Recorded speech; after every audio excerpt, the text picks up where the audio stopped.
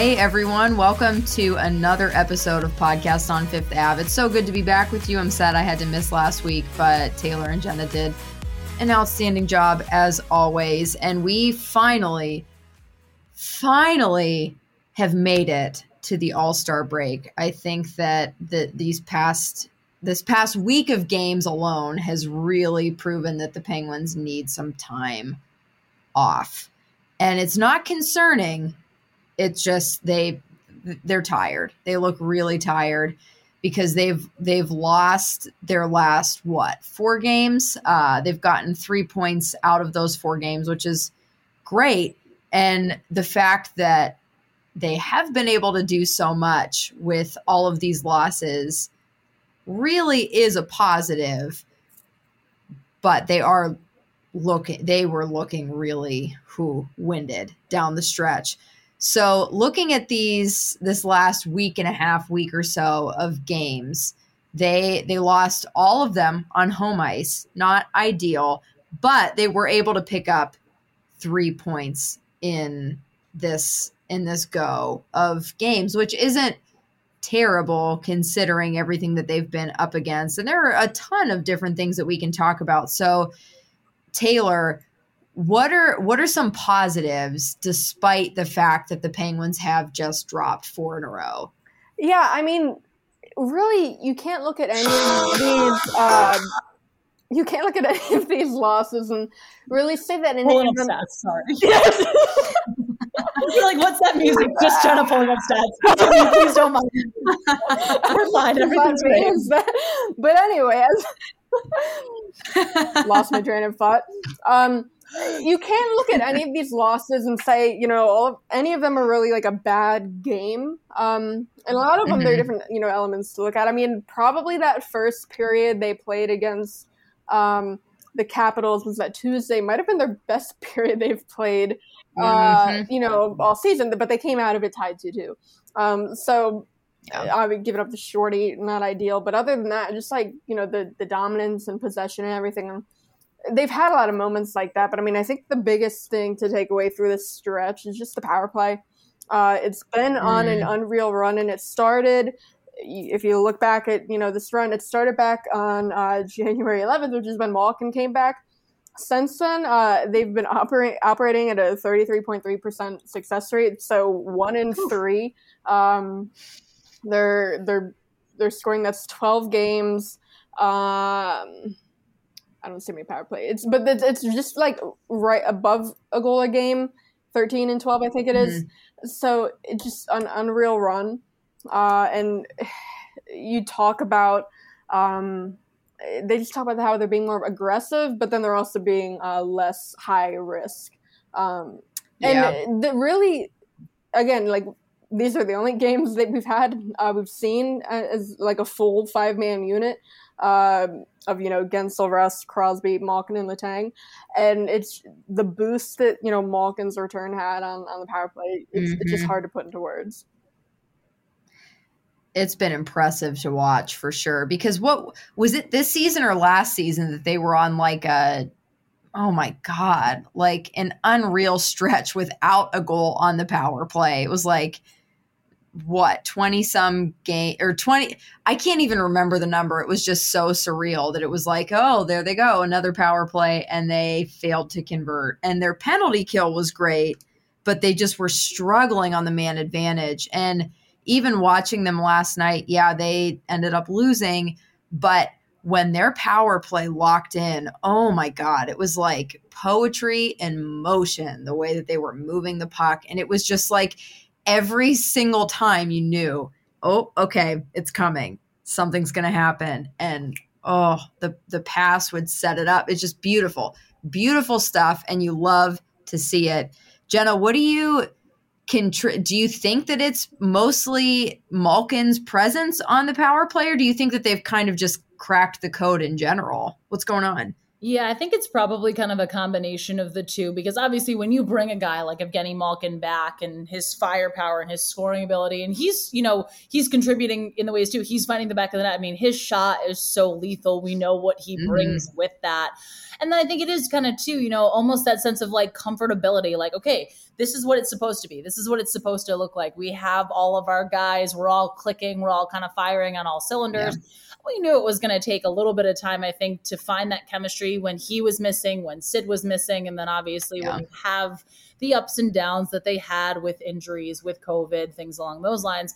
Now it's like, okay, this team is healthy healthy-ish in the sense of what they have in terms of their power play, that, hey, we can really fine tune a lot of these things. Because I think also, I mean, we remember too, Malkin just came back as quickly as he did, but like they really hadn't had a chance to work on it a lot with this group of 5 guys too. So when you're getting those practice reps too, and you're, and also we talked about too, just kind of the stretch of games that they're in the middle of right now, when you're put into those game situations, it's so hard to simulate that during a practice. I mean, we hear the guys say that all the time, that you have the opportunities. Hey, we have another power play. Let's go out. Let's work on this. Let's retool this. Let's see what we need to kind of fine tune. And I mean, they're really, like you said, Taylor, 33%. I mean, they're humming on all cylinders at this point. That's a pretty solid. I think they're only behind the Rangers and the Bruins, who are operating around the same level. Yeah.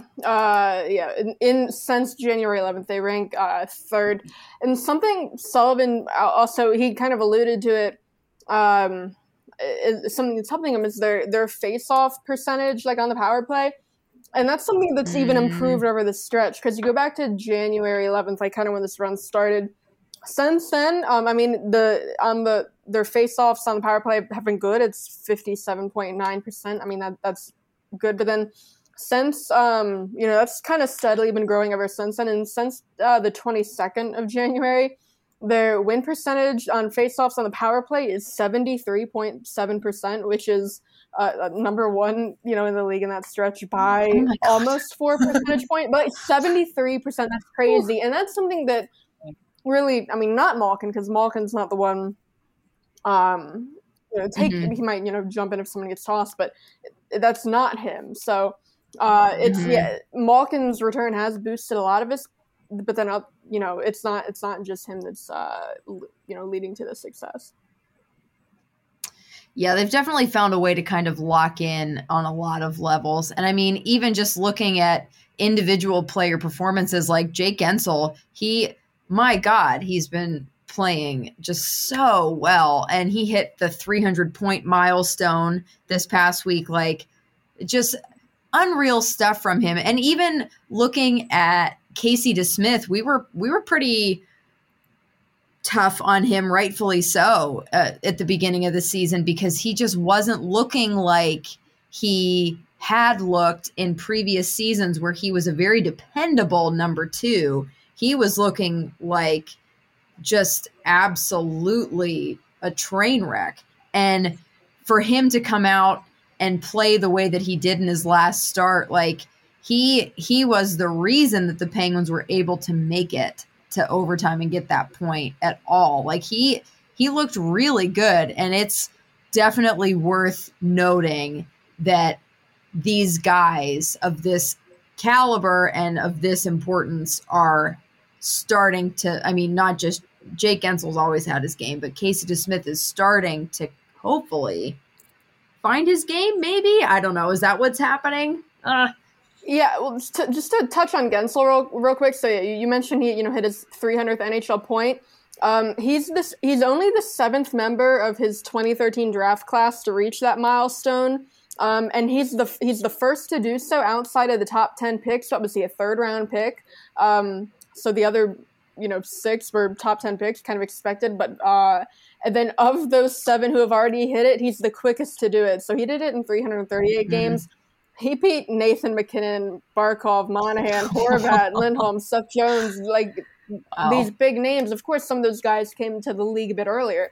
Nathan McKinnon when he was playing as an 18-year-old. But for Guentzel to, and just an unknown one, but like you said, kind of expected. But yeah, Casey DeSmith. It was funny. So it was the episode that you missed last week, but, Jen and I were talking about it, and I was like, well, he got new pads, so I'm sure that'll fix it. But,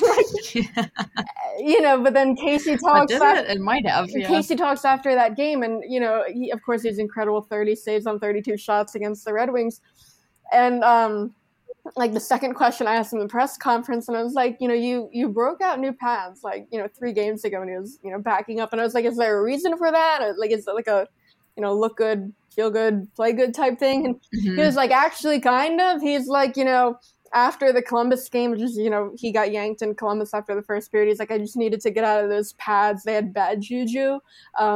And, so those are mostly gold. These new ones are white with gold on the sides. And he said the white he thinks looks bigger.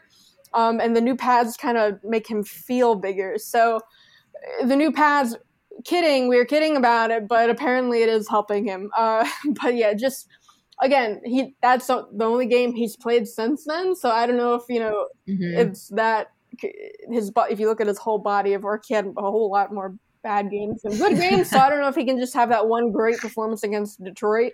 You can say, okay, the backup goalie problem solved, but it's just a great step for him, something he can build on at least moving forward. Here on Absolutely. Fifth Avenue, we see the future. We predict the future. What is it? We put things out in the world. We manifest things. There we go. Yes, of course we do. Yep. We do. So. Oh, go ahead. No, you go ahead. What are we going to do? Go ahead. Can we just talk about too the save on Dylan Larkin in overtime? I can't. Oh my God! I can't stop watching that. Unreal. Yeah, and that's unreal. You go back to when he was having this kind of bad stretch, and even routine saves he would look shaky on. But then you see Dylan Larkin flying up a 2-on-1 in overtime, and the defenseman that's back is Malkin, who, if any of the players you're going to have out there in 3-on-3, the one guy playing D on a 2-on-1 that you would not want is probably Malkin. But yeah, Larkin, he gets the 2-on-1, he shoots in. Casey just gloves it down, the save of the game. He did kind of downplay it after, and he's like, sometimes he just puts it in the right spot and it makes you look good or whatever. I don't know, but you see the game was big for his confidence. And I mean, that save kind of said it all, because that's just such a difference from, again, like the routine saves in Columbus, where even when he was making them, like, they looked shaky. Yeah. Right. He looked totally unflappable. And like you said, is this the answer to the backup goalie solution problem? We don't know. But it is a step in the right direction, and the Penguins have a lot of things that they're going to have to figure out going into this offseason, going into the trade deadline. And if they can find the answer in Casey DeSmith, who's already on the roster, that would be amazing. Why don't we take a quick break, and we will be right back.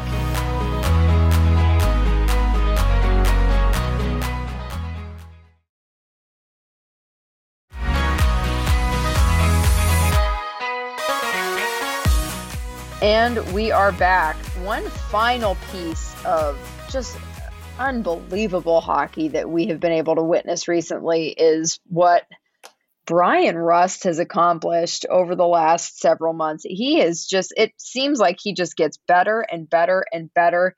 And he's a forward who's approaching 30, but he's playing the best hockey that we've ever seen him play. And he is I would say he's on this current point, he's on the same level as guys like Sid and Jake carrying this team. He's one of the only guys currently who is scoring, and he's just been doing unbelievable stuff this season. So Jenna, what do you attribute that to? Like, what has this meant for this hockey team to have a guy like Bryan Rust performing the way that he is?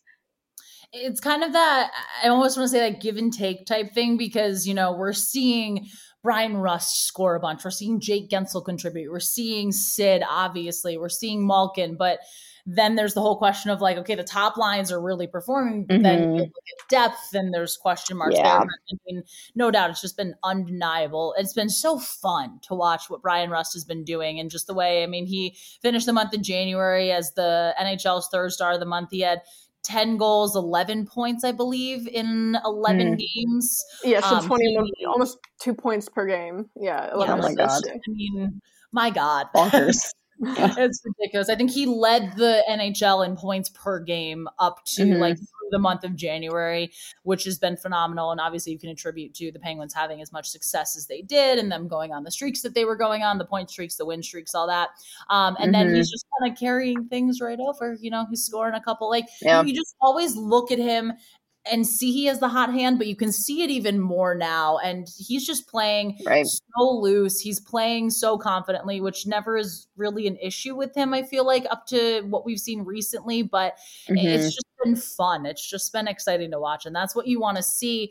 I know there's so much talk around is, you know, are they potentially going to use him in a trade? Or are they potentially, what's his future? I know nobody wants to hear it. Because he's a free agent. So the question is he going to price himself out of Pittsburgh? Because right now his cap is $3.5 million. Yeah, you gotta re-sign him. What Carter just got re-signed. He's getting so the cap goes up $1 million next year. What the Penguins are paying Jack Johnson goes up $750,000. Jeff Carter got a $500,000 raise. So all right there, you know, you're in the negatives. You're gonna have to move, you know, money out. Brian Ross due for the biggest raise probably of anyone.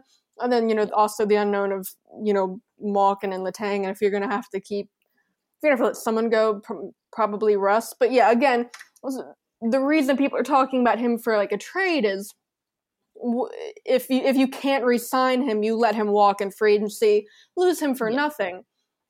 If they can't re-sign him and this is his last season, then I think you do let him walk in free agency. Yeah, that's fine to do. You don't have to move every player for a rental. You know, like the Penguins are in win now. They're in win now mode. The Penguins are the team that should be acquiring rentals, not selling their rentals off. Yeah, and that's the thing. Like, if you look at it as strictly, either we trade Brian Rust away right now and get a return, or we lose him for nothing in the summer. It's completely discounting the contribution that he would be making to this team in a cup run. And that's what you kind of have to look at. Like, he is an invaluable player. You cannot be talking about trading him away before his contract is up. He's still a part of the team, and he is doing more than most of the guys on this team right now. Like Jenna, you mentioned the depth scoring is a real issue right now. Like, you cannot possibly consider trading him away because the depth scoring has just like dried up. It's gone. Like, what's going on there? First, I mean, for Rust, you'd think even if you were to move him for a rental, you'd be getting back maybe picks and prospects. So if you think about it, like,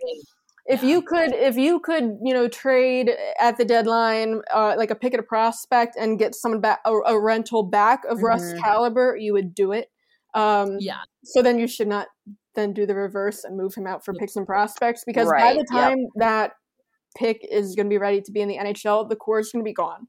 And it's not going to make the rebuild go by any easier, any quicker. They're going to be a basement team anyway. But depth scoring gone, like you said. In this losing streak, these last 4 games, the Penguins have 7 power play goals and 2 even strength goals, and the 2 even strength goals are Rust and Gensel. And I mean, even before that, you know, guys like Rodriguez, Heinen have kind of, you know, dried up, because, I mean, we've been talking about all year, you know, what has carried the Penguins through these injuries and the COVID and all that when they had so many of their key guys out. And it's, you know, those kind of depth guys stepping up producing, and that has kind of fallen off. Teddy Blueger's injury is a big part of that too, because that just throws off the whole bottom 6. I mean, just defensively too, what he brings. Right. Sultman said he thought it was kind of a mixed bag how they handled him being out. He didn't seem too happy with it. Just that effect has on the bottom 6. Yeah, that's a problem. Yeah, and then there's kind of the question too with like who fits with Malkin, because I feel like we're seeing so many combinations. I do, and I've been talking with a couple of people about this, but I do really like Rodriguez and Malkin together, and then whoever you have on the other side. But those two seem to, Rodriguez creates for Malkin in a way that I don't think a lot of other guys on the team do. Not necessarily knocking some of those other players, but I think like almost it kind of reminds me a little bit in Buffalo of what Rodriguez would do for Jack Eichel, where it's like, hey, he has those puck skills to get in the zone and say, hey, I'll set you up in this way, knowing that they can play a little bit more of that high risk style that Malkin brings to that line. But I mean, again, with Teddy Blueger being out for as long as he is, which feels long or not too long, depending on how you're looking at it. But it really is kind of shaking things up, and you can feel the inconsistency a little bit. Yeah, for sure. And this, people like just the timing of it, because it does kind of coincide with Malkin coming back. So people like to put it on Malkin. But if you look at, like, you know, the advanced numbers with Malkin and when he's on the ice compared to, you know, when he wasn't, you know, before he came back, nothing has really dipped. Even like the turnovers, possession like that, he's not having a negative impact when he's on the ice. It's so if the bottom six guys, if it's a matter of them like taking their foot off the gas because now they have all those stars back, it's not that's not Malkin's fault if that's what's happening. No. So I don't know. It does coincide with that. So you have to look at, you know, is that what's happening? But it's not something where Malkin himself is having a negative impact when he's on the ice. Oh, absolutely not. And I think that he's such a unique player that it does require a certain level of chemistry to play alongside him. He's just so different. And it's not his fault that things are happening the way that they are. It's just we're, you know, halfway through the season, he came back in January and the team kind of established a certain level of play and chemistry. And because he is so good, him coming back to the lineup, just it shakes things up. And he, like, last season, there was sort of some level of chemistry between him and Kasperi Kapanen that was kind of there, kind of not. You were curious about it.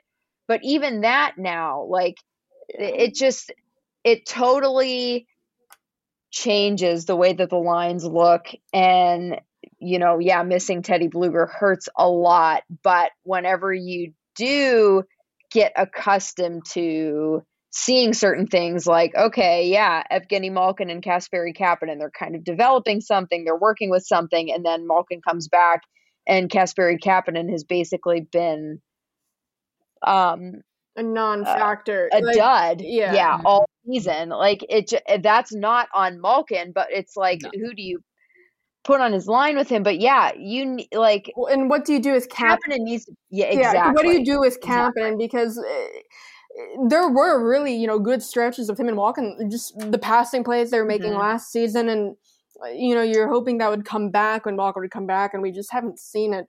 And so you're not getting the production from him when he's on Malkin's line, and he really is not a guy that should be, like, on the fourth line. So then what do you do? People want to trade him, but, like, his trade value right now has never been lower. So I don't know what you're expecting to get back from him. It's just tough. He just needs to get it together. I mean, that's the answer. I don't know if we'd get to a point where he'd be healthy scratched for someone who could contribute, who would actually fit that bottom six role and kind of would be able to play that role and then also contribute offensively. There are a couple of options in Wilkes-Barre who I think could, you know, step in and add some offense. I don't think St. Paul and Nathan Legray quite yet. So they were healthy scratch not that long ago. Honestly, if you would have asked me, like, before they were healthy scratched, they looked like they were both kind of leaning towards, like, bust category. Obviously very early in their career. It's too early to call them a bust. It's like you're really not seeing anything, but both of them, since they were healthy scratched, honestly, the most encouraging they've looked all year. Again, this kind of run, you just want to see that more consistently, so I wouldn't call them up yet. But the two, if you're looking at offense, Alex Nylander, he's been unreal. 6 goals, 5 assists in 13 games.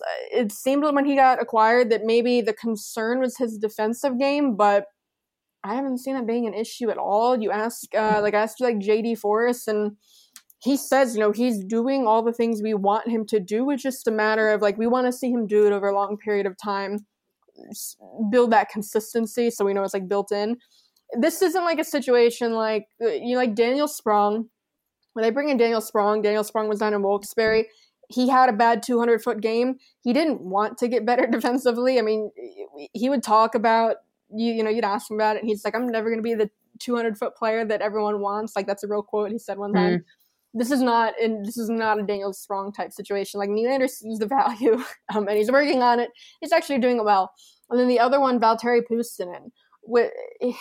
I mean, he was a 7th round pick in 2019, 5'9", and a little Finnish kid, but he's been Wilkes-Barre's best forward all season. And Wilkes-Barre's produced a lot of bottom 6 type players who have seen NHL time, like Angelo, Lafferty, Bjorkquist. But they haven't really produced like a real like top 6 forward, maybe since Jake Gensel. Valtteri Puustinen is the closest thing they've had to Gensel since Gensel. And just because he is, he offense first, that doesn't mean he's weak defensively. He's actually very good defensively. And those European players coming over, sometime adjusting to the North American game, their defensive game is a concern. And, like I asked, JD Forrest about it recently, and it was like he was almost puzzled why I was asking like about his defensive game. He was like, I don't know if he ever had a rap for that, but I haven't seen that here at all. So he's responsible. He makes good decisions with the puck. He's even gotten faster since he's been over here, and he's been their best forward all season. So I'd like to see him get a shot, and he's even learning English now. There's a lot of Finns now. He came over not speaking like really a word of English, like very minimal. He's still not good enough for us to like interview him. But I mean, he's had like 4 or 5 other Finns with him all season. And JD Forrest, he told me that the other Finns, if Puustinen speaks to them in Finnish, they make him talk to him in English. So, he's getting more comfortable, on and off the ice. And you ask anyone about him down there, and they automatically would smile, laugh, and they talk about like he's taken on like the reputation of like a jokester. Like even like now that he's getting more comfortable off the ice and like comfortable with his English enough to use it, he's like the class clown, and everyone loves him. So I'd like to see him get a shot up here, even though we wouldn't be able to interview him properly. Kapanen could be his translator, and then there you go. He has a purpose. All the problems are solved. We did it. Yeah. Yeah. I'm just hopeful that in this all-star break, they will be able to, do some soul searching and realize this just is not working with Kasperi Kapanen and figure out what they can do to fill in that slot to kind of reactivate some of the depth scoring and maybe even move his salary off the books. We'll see. Why don't we take another break and we will be right back.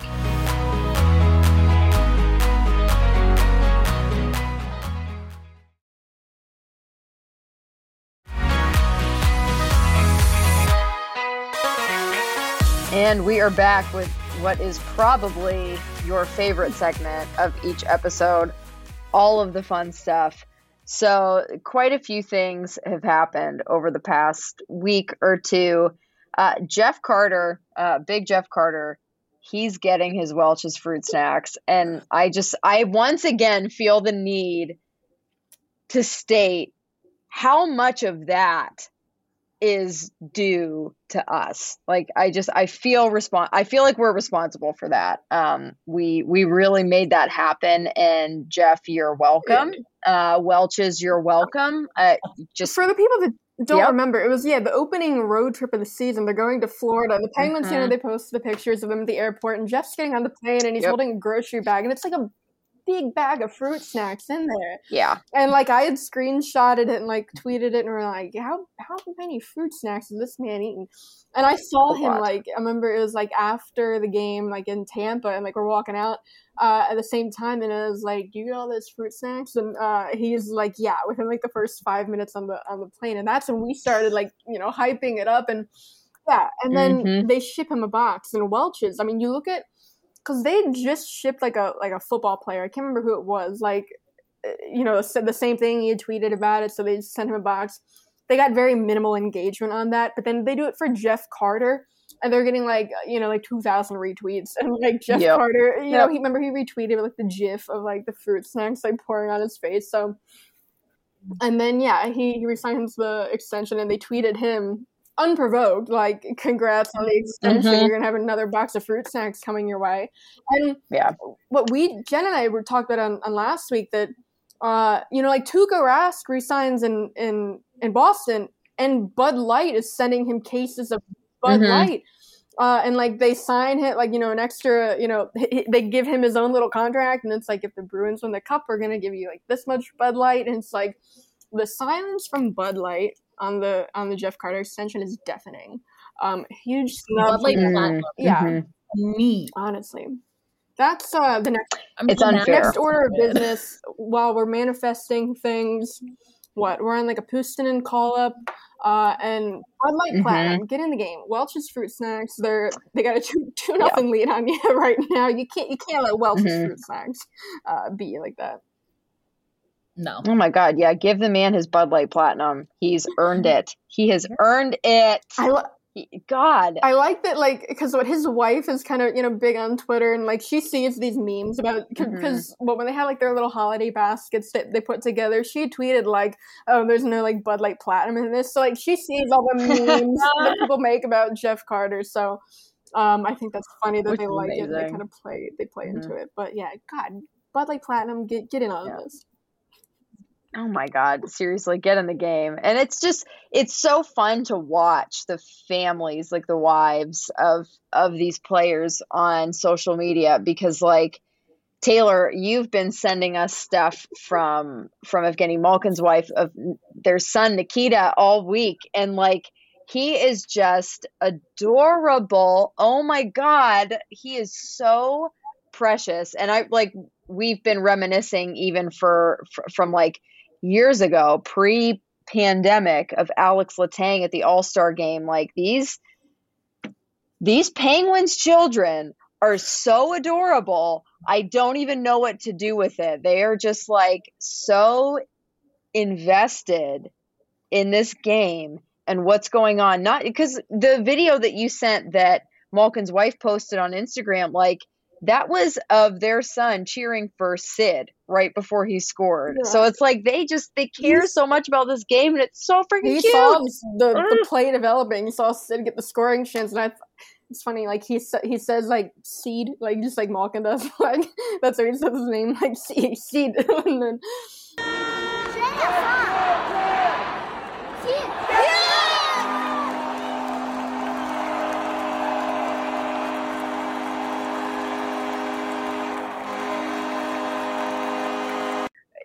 Alex Letang, I mean, that was the highlight of the All-Star game in St. Louis 2 years ago. I mean, because, like, Letang, he had his little media availability at the pod, and he had Alex on his lap, and, we're asking Letang questions to start, but then Alex just kind of starts answering. And then it just kind of turns into, like, an Alex Letang press conference. He answers a couple questions, and then he tells, I remember he whispered to, like, Chris, he's like, you can talk now. So then we go back to, I think like someone asked Chris like one more question, and then like before he's even done answering, like Alex steps in and picks up the answer, and he starts answering the question. So then I remember what Chris ended up doing is like he just kind of stepped away from the podium and just like plopped Alex down on the chair. He's like, "You're the show here." And I remember what he even said. He's going to play for the Penguins one day. He said he's going to play with his dad, and if his dad's gone, if his dad's not playing, then he'll wear his number. But if his dad is still playing, he's going to wear Crosby's number. So, oh my God. I don't know. But, because, he plays. Malkin's son plays. Malkin's wife, Anna, posts videos of him on the ice, too. And he was born, 6 years old?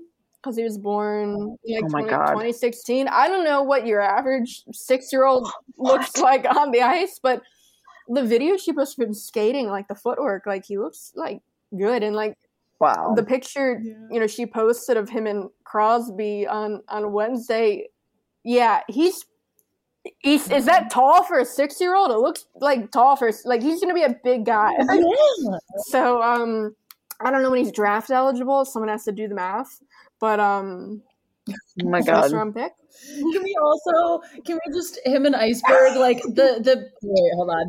The pure happiness on this child's face. Like giddy, just absolutely giddy. Oh, You my know who Lord.